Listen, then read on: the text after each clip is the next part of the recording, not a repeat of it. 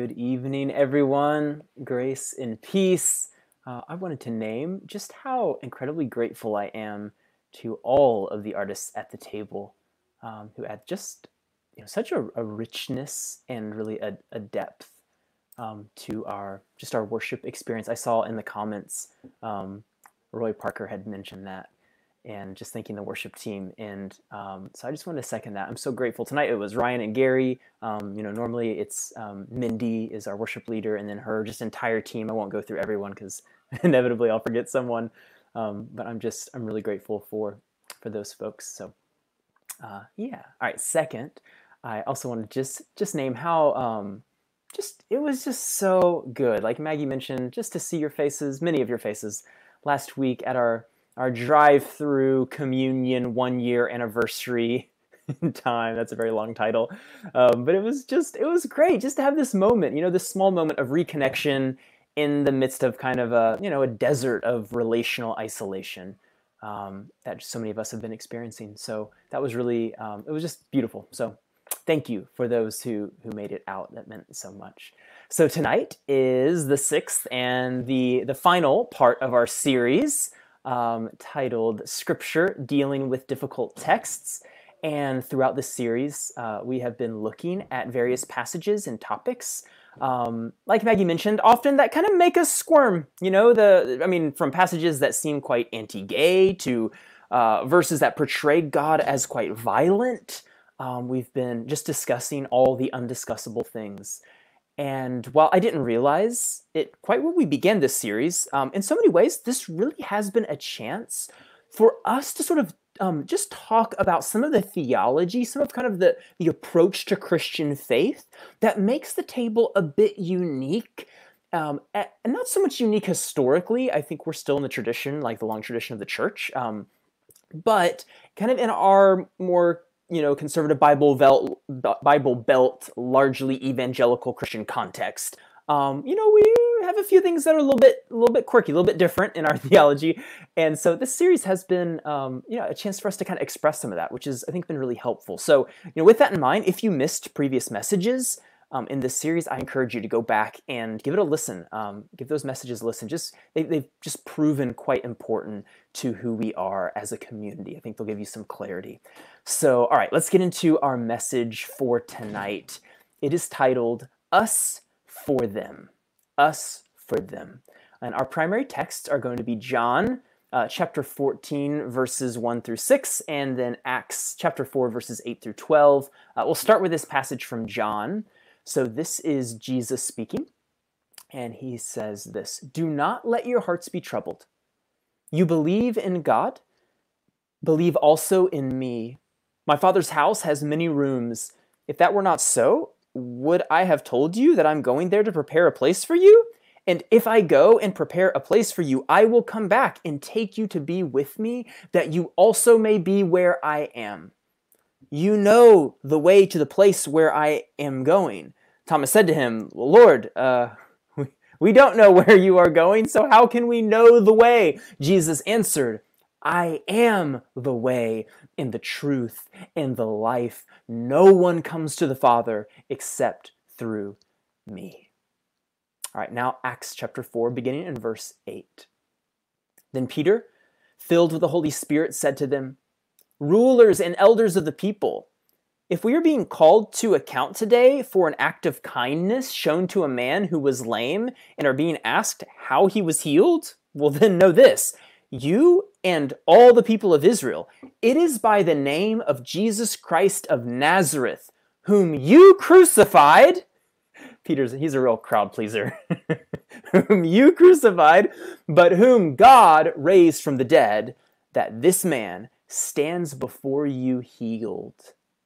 Jesus is the stone you builders rejected, which has become the cornerstone. Salvation is found in no one else, for there is no other name under heaven to which mankind, by which we are given to mankind, by which we must be saved." All right. So as you can hear, these passages, they don't seem to be naming that Jesus is one revelation of God among others. Instead, as I've really been saying throughout this series, they're naming that Jesus is the highest, the most true, the most beautiful and powerful revelation of God that we have. So here's the question that I've been wrestling with. How can I confess that Jesus is Lord and yet still be for people of other religious traditions?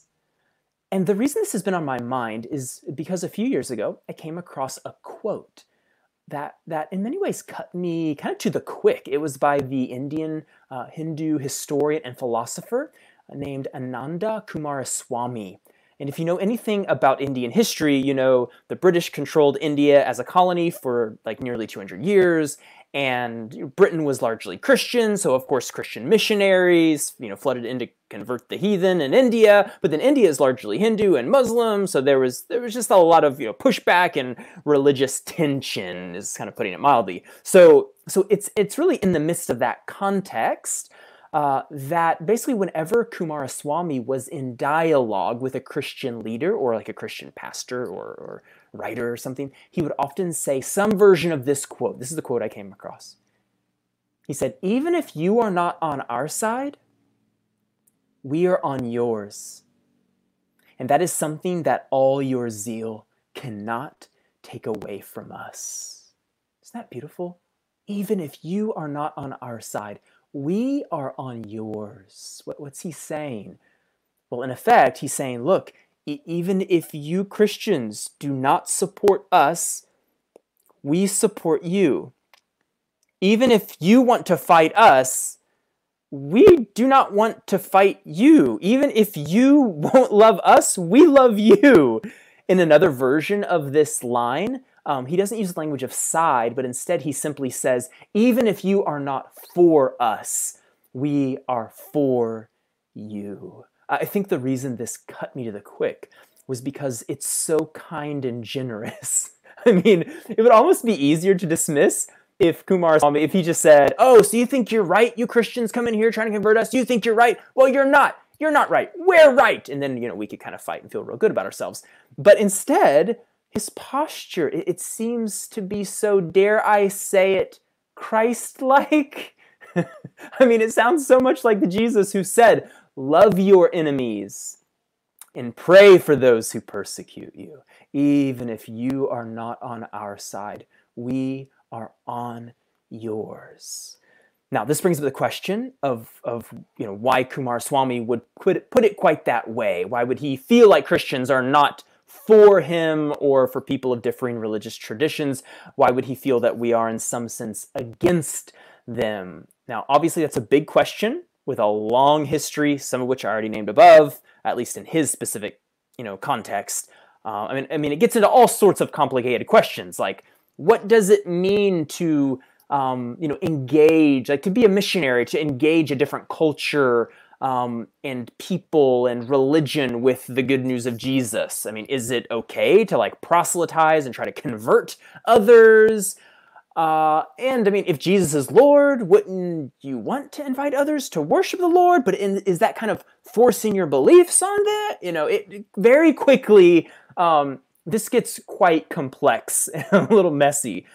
So rather than getting into all of those questions right now, let me just start by naming that I think lurking in the background of a lot of those questions is the question of hell and who goes there. I do think our doctrine of hell has quite a bit to do with it.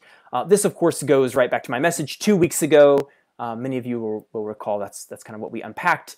And kind of what I named was that a version of the gospel that says something like this, through the cross of Jesus, a very small minority of human beings who have ever lived, i.e. the Christians, will be united with God forever, while the vast majority of people who did not believe, or perhaps never even heard, will be tortured for all eternity by a loving God. You can see how that put a bit of a damper on our relationship with people of other religious traditions. And I think that's true for a number of reasons. I mean, it can kind of make us feel quite superior, which that doesn't lend itself to good relationships. And B, it can also just make us feel plain anxious, kind of giving us that sense of Like, oh, I'm worried for you. I kind of need you to change. I need you to change for your own good. I don't want you to burn in hell forever. And so you can see how that also doesn't lend itself to, maybe the healthiest of relationships. So I do think, changing how we view hell and judgment, knowing that Christ died for all, and that in the end, his love will find us, heal us, restore us, and that it's not about, simply saying the magic word Jesus, but about orienting ourselves towards love. I do think that starts to change things for us as we relate to people of other faiths or of no faith at all. Because, suddenly it's not like we are the insiders. We are God's favorites, the only ones going to the good place, and they are the outsiders. No, God loves everyone. God died for everyone, God rose again for everyone, and God will, in the end, find a way to save everyone. I believe that.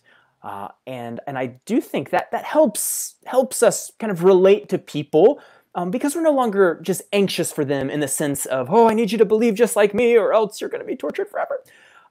So in other words, when we no longer understand hell as eternal conscious torment, we've removed a very large elephant from the room, so to speak. So that's all good and helpful, but it does still leave the question, how do I as a Christian think about and relate to other religious traditions and the people that adhere to them? Because you see, when I began to, even if you go back and listen to my message, or if you were here 2 weeks ago and you listened to it, like the way I unpacked this kind of new understanding of hell, what I named was that God in Christ is drawing all people to himself, right? So it's very Christian, and it's very inclusive, right? I mean, I'm not leaving out people, but I am saying that Jesus is doing the saving, right? Which presumably means that, however you want to frame it, that other religious figures or gods or whatever are not doing the saving, or at the very least not to the same degree.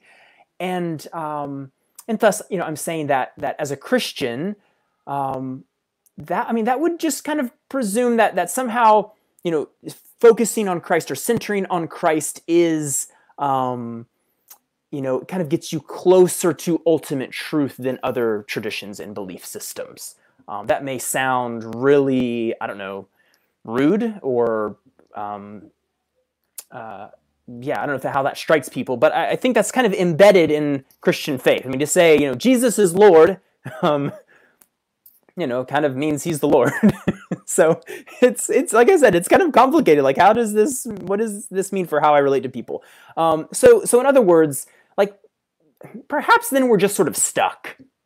Like, either Jesus is Lord, and all the things we just read in Acts, 4, 8 through 12, and John 14, like all those things are true. So Jesus is Lord, and we agree with that. And so we're automatically tempted by this sort of arrogance and the worst sort of Christian triumphalism. So either that, or if we let go of that, well, then we aren't arrogant anymore, but we've also sort of lost our Christian identity and really any teeth in the call to discipleship, right? This powerful call to align ourselves with the God revealed in Jesus, the God who is love. And honestly, I think that's a beautiful call, and that's not something to just let go of. But there you have it, right? That's the dilemma.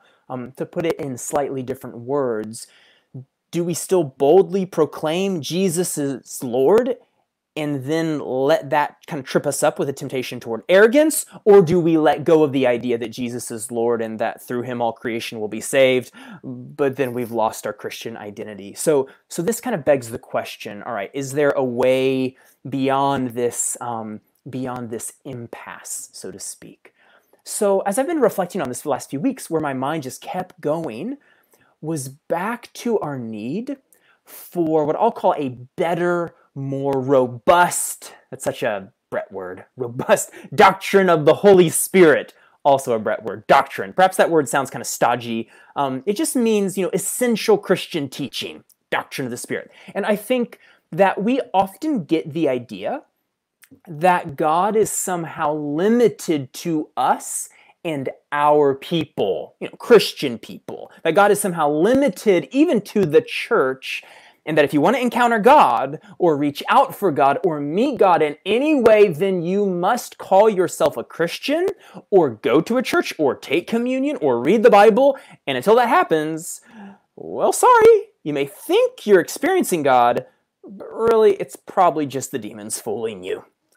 And of course, I don't think that's true. I mean, honestly, just think of your own life.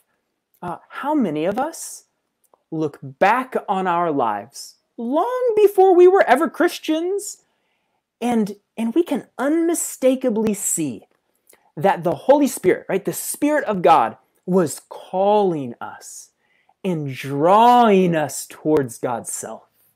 Can you do you have those experiences, as you look back? And how many of us have, perhaps you've maybe studied another religion, or just, you've interacted with one a bit, and you found in its teachings marvelous, good, and just beautiful things. How many of us have met someone from a very different faith, and we get the, hey, sweetie. I know what happened to the sink. You know what happened to the sink? Yeah, you sink. Oh, good. That's such good news. So I'm talking to some friends. Can I finish this up? If someone put too much in the sink. Oh, they put too. Oh, that does it every time, huh? Someone put too much in the sink. Okay. Sweet. Love you lots. I love. Oh, she's blowing me kisses. Oh, thank you.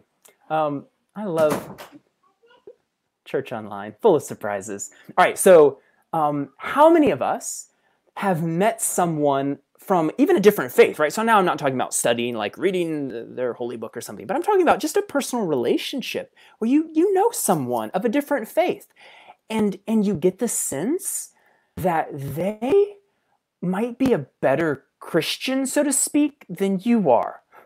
like they're already better.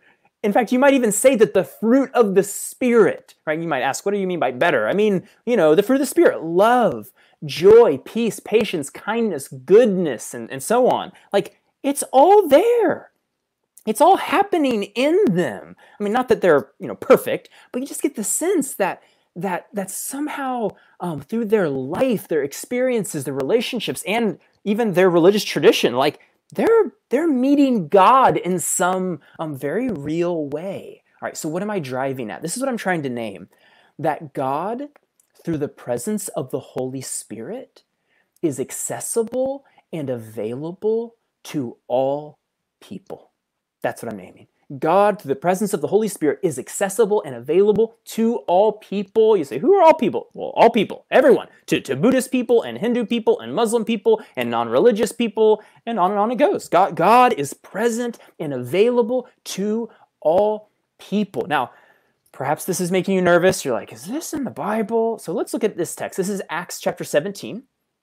This is the Apostle Paul preaching to a non-Christian audience. In Acts 17, verses 24 through 28, Paul said this: "The God who made the world and everything in it is the Lord of heaven and earth, and he does not live in temples built by human hands." Can you see how he's already kind of setting the stage for this kind of idea of God's Spirit, being in and through all things and being present to people? He does not live in temples built by human hands, and he is not served by human hands, as if he needed anything. Rather, he himself gives everyone life and breath and everything else. What's that saying? I mean, your very breath is a gift of God. It's through the presence of God.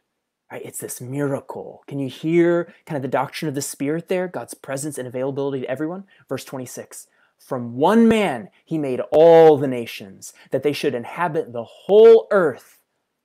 And he marked out their appointed times in history and the boundaries of their lands. God did this so that they would seek him and perhaps reach out for him and find him." though he is not far from any one of us. Isn't that beautiful? For he is not far from any one of us. For in him we live and move and have our being, like literally our existence, is sustained by God. As some of your own poets have said, we are his offspring. In other words, even non-Christian people can be in touch with God, can begin to discern what goodness is, can discern that we are all, as he said, offspring, we are all children of God, and thus begin to live in a way that delights God. And of course, Paul's a Christian, right? So he goes on from there to articulate that what was sort of seen vaguely or intuited, what was somewhat hidden before, is now made more clear in Jesus Christ. But notice, Paul isn't saying, oh, you people don't know anything. Oh, you've never had any connection to God at all. How would you know right and wrong? How could you claim to know God in any way? You've all been doing nothing but worshiping demons. No. Instead, he assumes a certain level of revelation. He assumes that actually people do know God. And then he goes on to proclaim what he believes is the highest, the most profound revelation of God in Jesus Christ. So what does this kind of change for us? Well, I want to get at that from a quote. I love this quote. This is from a theologian named Nicholas Healy, where he's reflecting on this idea that through the Holy Spirit, God is present to all people, and that his grace and love meet them there, even if maybe they've never even heard the name Jesus or something. This is what Healy says. The non-church world is thus not only the place in which the church is to witness to its Lord, right? That would be Jesus. It is also the place from which the church may learn about its Lord and about true discipleship. Keywords there, may learn about its Lord. I love that. I really think this starts to change our mindset, because suddenly, see, when I interact with someone who is not a Christian, on the one hand, I feel like I can bring my full self, right, and my full beliefs and all my convictions about who Jesus is. I don't have to be mousy about that. I don't have to pretend like, oh, I really don't think Jesus is all that great because, I wouldn't want to offend you and I know how fragile you are. No, I can bring my full self, and guess what? So can they, right? They can bring their full selves, all their convictions and beliefs. But here's the key. Dialogue doesn't have to break down into a monologue. Why? Just because I believe Jesus is Lord does not mean I have nothing to learn from them. In fact, they may teach me something about the God who is love. They may teach me something about what faithfulness to God and to Christ looks like. This is not just theory for me. This is something that's been very true in my own life. For years, I could not really pray in any consistent way. I was sort of that guy who for 3 days would be up at 6 a.m. to pray. Like I would redouble my efforts. I was like, I'm going to do it. And then, I wouldn't pray again for like 2 weeks, and then back for a day, and then off for a month. And I was bad at prayer. I would try, right? I would sit down to pray, but my mind would wander. I would have this expectation of experiencing God, and then I'd be discouraged when nothing happened. And I didn't like it. I didn't like praying. I just didn't get it. And I just didn't understand like how this was supposed to kind of happen, quite what I was supposed to feel. And I felt bad, like I felt guilty. Christians should pray. Jesus talked about that. And yet, today, I pray nearly every day. I really like to pray. You know who taught me to pray? Zen Buddhists. Is that weird? It was basically through their books and their writings that I started to get it. I learned the value of sitting my butt down and putting away the distractions in all the ways, the myriad of ways, that I run from myself and from God. And it was actually through silence and meditation that I then learned, oh, Oh, now I get it. From this place, from this quiet place, now I can speak words to God that resonate. I learned that prayer is primarily presence. And it was actually through Zen teachers, as they talked about Christian contemplatives like Thomas Merton and Meister Eckhart and Julian of Norwich, that I learned about the whole Christian kind of mystical contemplative tradition that also values silence. Like, in other words, it took a different religious tradition to help me learn about my own tradition. Like, they were all talking about Christians, and I'm like, who are these people? I never heard of these people. So it took the Buddhists that teach me about Christianity. And then once I learned, then all of a sudden, I'm like off and running. And honestly, I'm a better Christian today. I am more faithful to Christ because of what they taught me. Now, everything you find in every philosophy and religious tradition is all just sunshine and rainbows. Like, of course not. Right? Evil is present in every culture and every tradition. But heck, even the church isn't exempt from that. Like, if you know any church history, we've had some dark days. So right, we have to be wise. We have to discern. But that should not stop us from approaching people and traditions very different than our own in a spirit of kindness and thoughtfulness and humility. Because sometimes it's from them that we will learn about our Lord and about Christian discipleship. You see, it's not us versus them, is it? It's us for them. So to come back to our original question, how can I be Christian and yet also be for people of other religious traditions? I kind of want to sum this up. How can I desire to witness to others about the beauty of Christ and yet not get super weird and feel the need to like force them to change? And I actually think it's not like all that complicated. It's not easy, but it's simple. When I interact, I am there both to witness to the God who is love and to learn about the God who is love. That means it's give and take. And now we have the basis for dialogue and relationship.